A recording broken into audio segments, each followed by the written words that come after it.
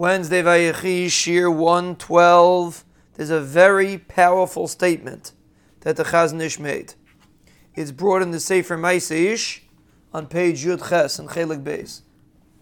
And he's talking about the concept of tzipisa liyeshua, a person anticipating Mashiach. And he says that a person can sometimes think that maybe we're not roy for Mashiach. The Chazon Ish says, we discussed this actually once, but you hear it from the Chazon Ish, it's a whole different way of looking at it. Chazon Ish says the anticipation and the tefillah for Mashiach is included in the cheshbon.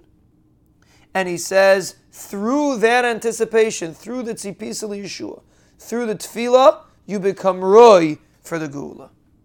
That's the Chazon Ish said. And think about that. That means it's not just that a person's being mitzapa liyeshua, he's having a tremendous chus, and it is a tremendous chus. It's much more than that. The etzem tzipisa liyeshua, the fact that you're waiting for the Yeshua, is the reason why Be'ezra Hashem you'll be Zechus to the Yeshua. Chazon Ish is understanding that the most powerful schus, or one of the most powerful schusim, that a person can have is the tzipisa liyeshua itself. Why? Because that makes you a Geulah yid. That makes you an individual that's part of the Geulah. You're not a gullus yid. You don't belong here. You don't feel comfortable here. That's not what you're anticipating. You're waiting for the Geulah.